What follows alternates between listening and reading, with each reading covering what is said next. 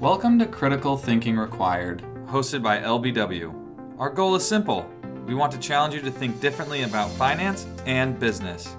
Join us and start the journey today. Welcome to Critical Thinking Required. You have your hosts, myself, Tim Bickmore, Nathaniel Leach, and Dan Weiss. And as mentioned in our Oil Part 1 episode that we released, we have our good friend John Crawford with us. In this episode, we're going to talk about oil prices moving forward, if oil prices are going to spike due to restricted supply, U.S. being oil independent and the effects of that and how it has affected the current downtrot in price. And we also discuss, should oil companies deserve a bailout, and get John's thoughts on that, which is very interesting. And lastly, we hit on propane. So for our Wisconsin listeners, you can listen to John's thoughts on propane prices and where he feels they will be going in the near future. So thank you, and we hope you enjoy this episode. Do you think with a lot of this restriction, like restricted demand, so demand coming off the cliff, supply really, really high, if refineries or other people start shutting down, go bankrupt, at least our understanding through different entities that we have held, it's hard to turn a rig back on. It's more advantageous to keep the rig running because you're going to lose a lot of money if it's not. So could you see a spike back up in oil prices due to the collapse of companies shutting down rigs in order to restrict supply for the time being and then seeing a reverse action? We're viewing this as demand destruction only through the United States lens. The amount of world demand destruction, it's actually, I can't even put my head around the number. Nobody knows. Nobody knows yet. It's unfathomable how much demand. You know, Vietnam's been shut down since January. They're one of the largest importers of diesel fuel. I have no idea, because we continually just look at, because the U.S. is the largest consumer. So we always view this as just, oh, if the U.S. is down, they're quick to recover. India, what's going to happen in India? You know, we just don't know. And then you have all the other smaller countries that are so dependent upon imports. With how much demand is off the market, at this point, 24, 30, 40 million barrels a day, the entire oil industry would have to shut down to really balance this thing up. Everyone stop for like 3 months, just stop and let the glut go. But no one's going to do that. And so, you know, where do we sit when this ends, and, you know, potential for a spike? I see what you're saying, but the difference in this is that there's so many other players that are losing in this, that have the ability to be able, I mean, Saudi Arabia's reserves are just, they can tap it at any point. And yes, we can turn rigs on faster now than we could 5 years ago. That is, we can turn them on faster. Saudi Arabia can just, at any moment, just throw it into the market. So they're going to take any market share and keep that price down, down, down. They've got us where they want us right now. What's happening to us now is what they wanted to have happen to us in the last collapse. They just didn't keep the pressure on long enough. And now this is a gift. This is a gift for Russia. And yeah. So how long, though, can Saudi Arabia keep this up at such low prices? Because from what I've read in the news, they say that, $75 to $80 per barrel of oil is required to balance the Saudi Arabian budget. So how long can they go at this rate? Well, so the amount that they have in storage of oil that's already in storage. See, people, what they don't always look at with Saudi Arabia is that they have, I don't know how many millions of barrels. I forget the number. It's insane. They have the largest already sitting in storage. So with demand being down this much, they don't have to produce a lick of oil for maybe a year. They can just ride the reserves that they've already had in production. They can just keep the market going low. They can actually survive this type of a downturn at this now level of demand. They can probably survive for a year and a half, you know, no problem, because they've already got it in inventory. It's already on their books. On the demand side there, with Saudi Arabia obviously having reserves, and then in addition to obviously Russia being a player, the United States, relatively speaking, in the last few years has really built up the production of oil as well through fracking and other means. And we found more oil than we even thought we had in the ground. So where does the United States sit in this when it comes to, because it sounds like the supply glut came prior to then, or even January. I mean, this has been building up for Oh some yeah. time. So where does the United States sit in when it comes to, because we were trying to become, oil independent, that whole works. I mean, is this going to be continue that down that path for us, or is it, going to Well, change? I think we're experiencing a little bit of be careful what you wish for. We became an exporting oil nation. Welcome to the dance, man. You have to now play through all new levels of volatility. When you're a net importer, it's easy to yell and you can blame the other countries and you can say we want to be energy independent. Well, we have been energy independent. We just don't have the right, all of our refineries aren't tooled to take all of our oil. We make enough oil to be energy independent. Our infrastructure isn't built for what we produce. That's still one of our problems. So they opened up then. I think wasn't it Obama that opened up right near the end there of his career? He allowed us to then become an exporter of crude for the first time. So then our industry, because we were getting really glut heavy on crude there. So we entered the market and we became the number one oil producer. Well, that's a target on your back, man. I just feel that we've entered, when we did that, we put a target on our back. And as long as demand in the economies of the world stayed strong, we were able to dictate the terms. But then once demand erodes, we don't have the ability to be as nimble because we don't have that type of reserves like a lot of these other countries do. We just don't. Because the glut that we have is not a useful glut to us. We can't refine it, only in certain markets. John, changing a little bit, but staying in the realm too. And by all means, don't answer this if you do not want to, because this very well could unhinge you a little bit. Being a friend of ours, we know what that looks like, and we actually like it. But nonetheless, or else I wouldn't ask this question: how comfortable do you feel talking about the concept of a bailout to the oil industry? A bailout? No, I'm not very comfortable with a bailout to the oil industry. I think the oil industry has received a lot of passes over time. And I do feel as if in this scenario, there was enough warning as to what was going on. And they just decided to not act as quickly as need be. If you would have been seeing rig counts just tumbling off a cliff starting in March, then yeah, you could say, hey, they were doing the best they could. I just personally don't feel that they were. One of the things that could have stabilized this that I cannot believe has not happened is the buying of this oil into the Strategic Petroleum Reserve for the United States. I don't understand. I mean, that is one way that you could have pushed that off the negative in a heartbeat. It could have saved us from that type of catastrophic event, which puts the fear of God in everyone, right? I had farmers calling me saying, "Oh, you're going to pay me to take diesel." It's like, no, negative is not good, not good. We don't want to lose the industry, but we also don't want an industry that can behave recklessly, in my opinion, either. So when they were doing the SBA loans and all the stuff were going on first, and Trump brought up about filling the petroleum reserves, man, and then hold it and sell it later. I'm going, these guys need to get rid of the oil. That's it. The problem is that I look at it now and I go, do I trust that they would be disciplined enough to sell the oil to the government, get rid of the glut, and then not keep producing? I don't know. From what I can see in the behavior, no. If that price bumped right back up to 32, they're just churning it on.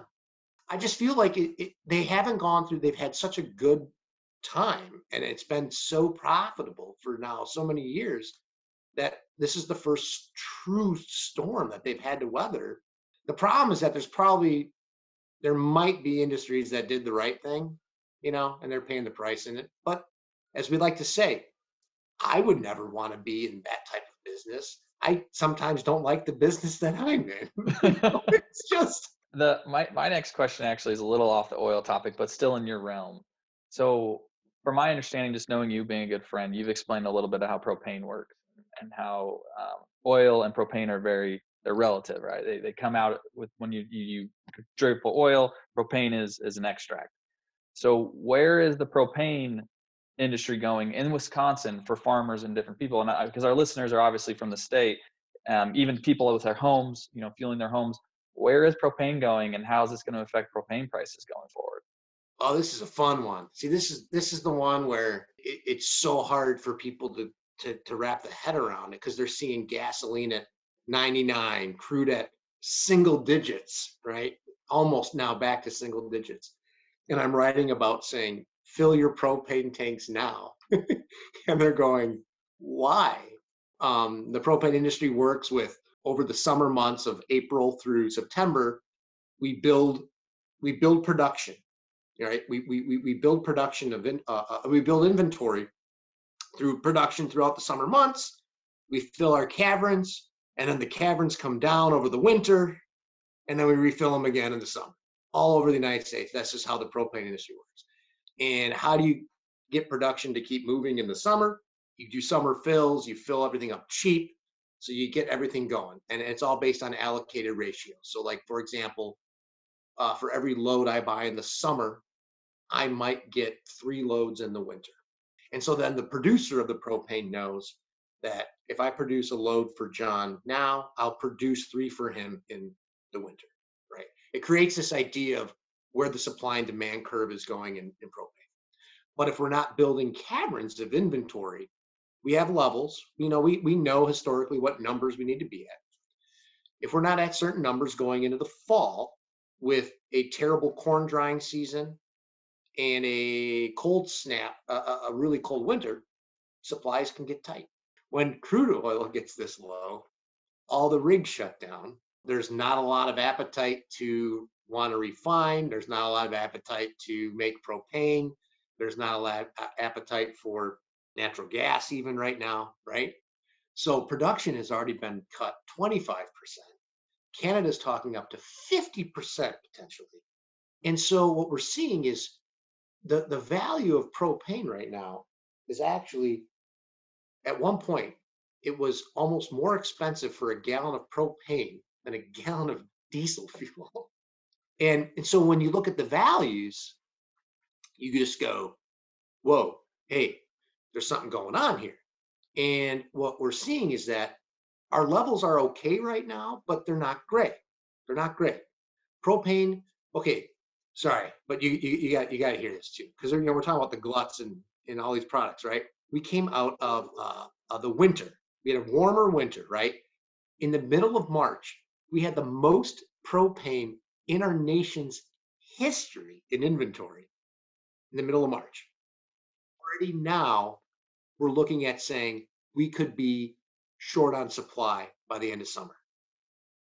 A record in the middle of March. And it was to the point to where prices were so depressed, right?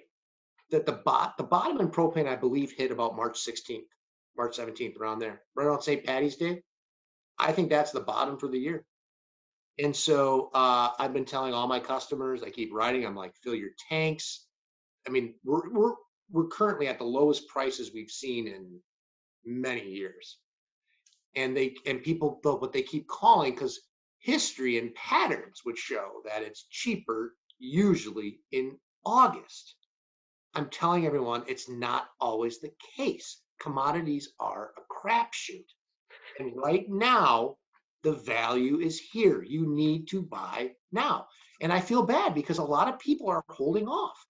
They're like, no, I'm going to wait till August. And I said, it's not going to be this cheap. I'm sorry. It's not going to be this cheap. And so are you saying that even with oil prices not having that kickback, because you're talking about from a world production standpoint, you're actually saying that you think propane could have a spike due to the overall restriction of production in oil? Propane's gone up 16 cents a gallon since the end of March. Wow. We're seeing an increase in prices relative to gasoline and diesel, so it's just the facts, and So Um, propane's not relative to gas, diesel, Not at or all. oil. Not at all. I mean, we have to explain it a lot, and I can understand people bunch it all together, natural gas, they just bunch it all.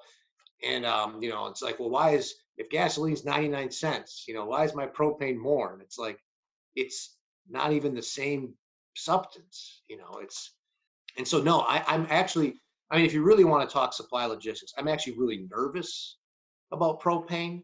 I've written letters to Congress already, and I'm saying, look, we had force majeure from Canadian railroads last year.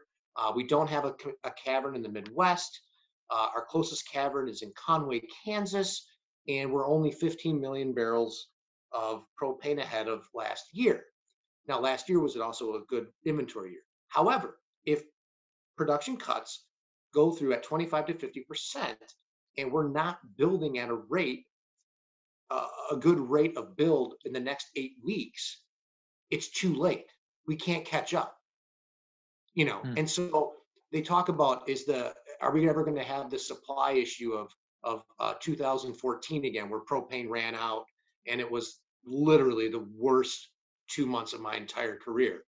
Um, I know this is really bad, but that was scary because there was no product, right? It's the middle of winter, people can die. It was awful. And congressmen will say, can that ever happen again? And I'm like, well, yeah, anything can happen again. And it's like, we didn't do anything about it though, because it disappeared the next year. And so I said, here we go. I'm raising the red flag saying, A, B, and C is happening. I'm seeing it.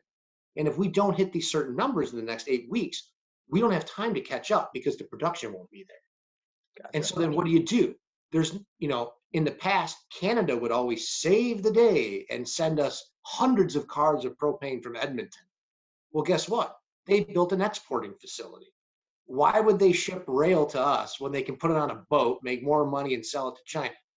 Because China's buying a ton of propane, ton. They're the biggest buyer right now. And so I said, the supply points that saved us in the past are not there anymore. Yeah.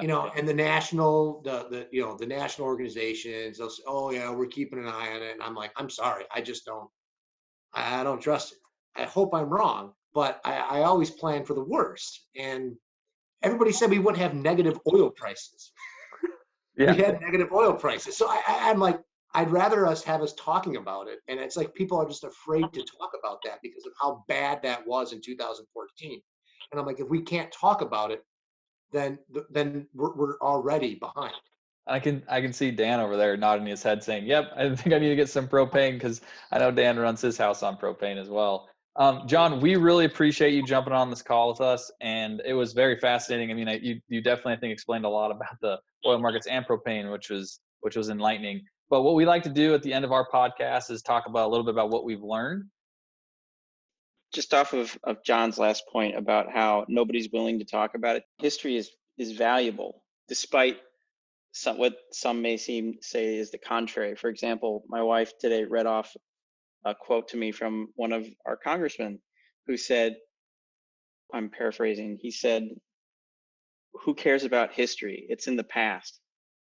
And that just made me laugh, in part because I'm a history major, but also because even though history doesn't repeat, it rhymes.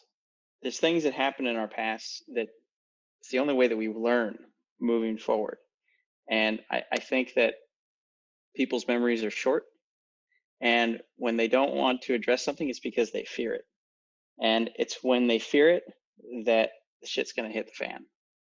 John, again, thank you so much for coming and talking. I mean, it's nice to share you with the rest of the world because we get to have similar conversations with you all the time. And it's just a wealth of knowledge, and love the way you deliver it. I miss some of the F-bombs that we will occasionally hear, but we really appreciate you being on your best behavior on the podcast. A lot of times I like to end my segment of my contribution here with a quote from somebody else, but I realize that why do that when I can simply quote the guru of crude himself while he sits in this podcast with us. So the two things that stick into my mind that I really enjoyed was John's comments that commodities are a crapshoot. I think that's true, not just of oil.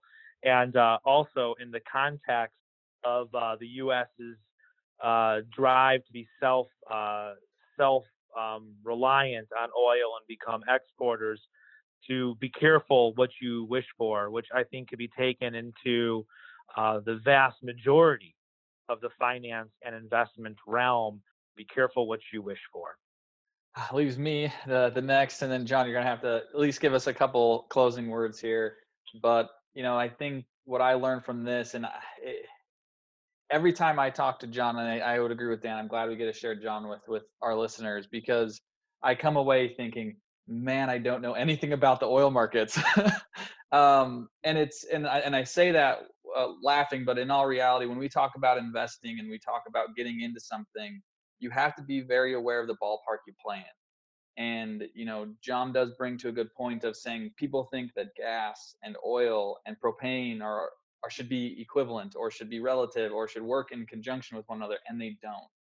So even that base level of knowledge, understanding which section gets affected by what, is a big, big deal. So when you are going to invest, it is good to know what your circle of competence is and what you truly understand. And I think Dan always mentions you have a big circle, right? And in the middle is what you really know. And then anything outside of that you may know, and that's where it can get really risky. And I, again, having the pleasure to talk with John, commodities, I think, is a crapshoot, and it's operationally heavy, and it's very difficult because there's so many moving parts. As John mentioned, you can have different kind of gas prices from Chicago to New York, and you can have different supply chain effects. And there's so many intricacies involved that you just have to be very aware of. So I think it's always good to know when you're making an investment, really understand your realm. And you can get humbled very quickly if you don't. So that's what I would leave with. And John, you're going to leave us with your closing thoughts. Well, first of all, I just want to say thanks for, inviting me on here. I actually don't really consider myself an expert by any means. I appreciate the gesture, but anyone can provide any feedback, challenging, fact checks, always open for it. There's so much to this industry, right? It just changes, and I do my best to keep up on it. But my gosh, I think that my closing sentiments are is I've had some, in explaining all of this, I realize sometimes in talking through this whole thing, that just goes into, you go to the gas station and you pick up a nozzle and you don't even see the product, right? You have a relationship with this product that you never even see. And it goes into your car and you do things with it. It goes into a truck and it moves stuff. It goes into a train. And there's so much that goes into this product that we use on an everyday basis that is now cheaper than a Starbucks cup of coffee, that I just find it to be fascinating. And if you want to know more about it, I'm always happy to share resources where I get information, history. It is an industry that I think everyone should know about because we interact with it every single day. And then I would also say a couple things. If you're thinking about, as an investor, buying into like oil ETFs or learning how to trade futures, don't. If you're thinking about buying a gas station, don't. If you're thinking about buying any sort of petroleum-based company, don't. You'll be stuck with it for 85 years like my family. And no, I'm just kidding. It's, yeah. But no, it's fine. I joke, but in all reality, don't do it. Just don't do it. So. Well, thank you, John. And again, to all our listeners, we always appreciate you listening to three guys talk about stuff they love, including our friend John here. So until next time, we will see you later.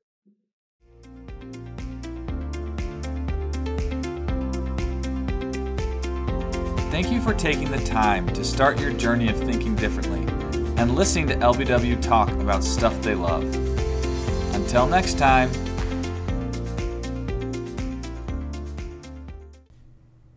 The opinions expressed in this program are for general informational purposes only and are not intended to provide specific advice or recommendations for any individual on any specific security, on any specific broker-dealer or custodian. It is only intended to provide education about the financial industry. To determine which investments, broker-dealer, or custodian may be appropriate for you, consult your financial advisor prior to investing. Any past performance discussed during this program is no guarantee of future results. As always, please remember investing involves risk and possible loss of principal capital. Please seek advice from a licensed professional.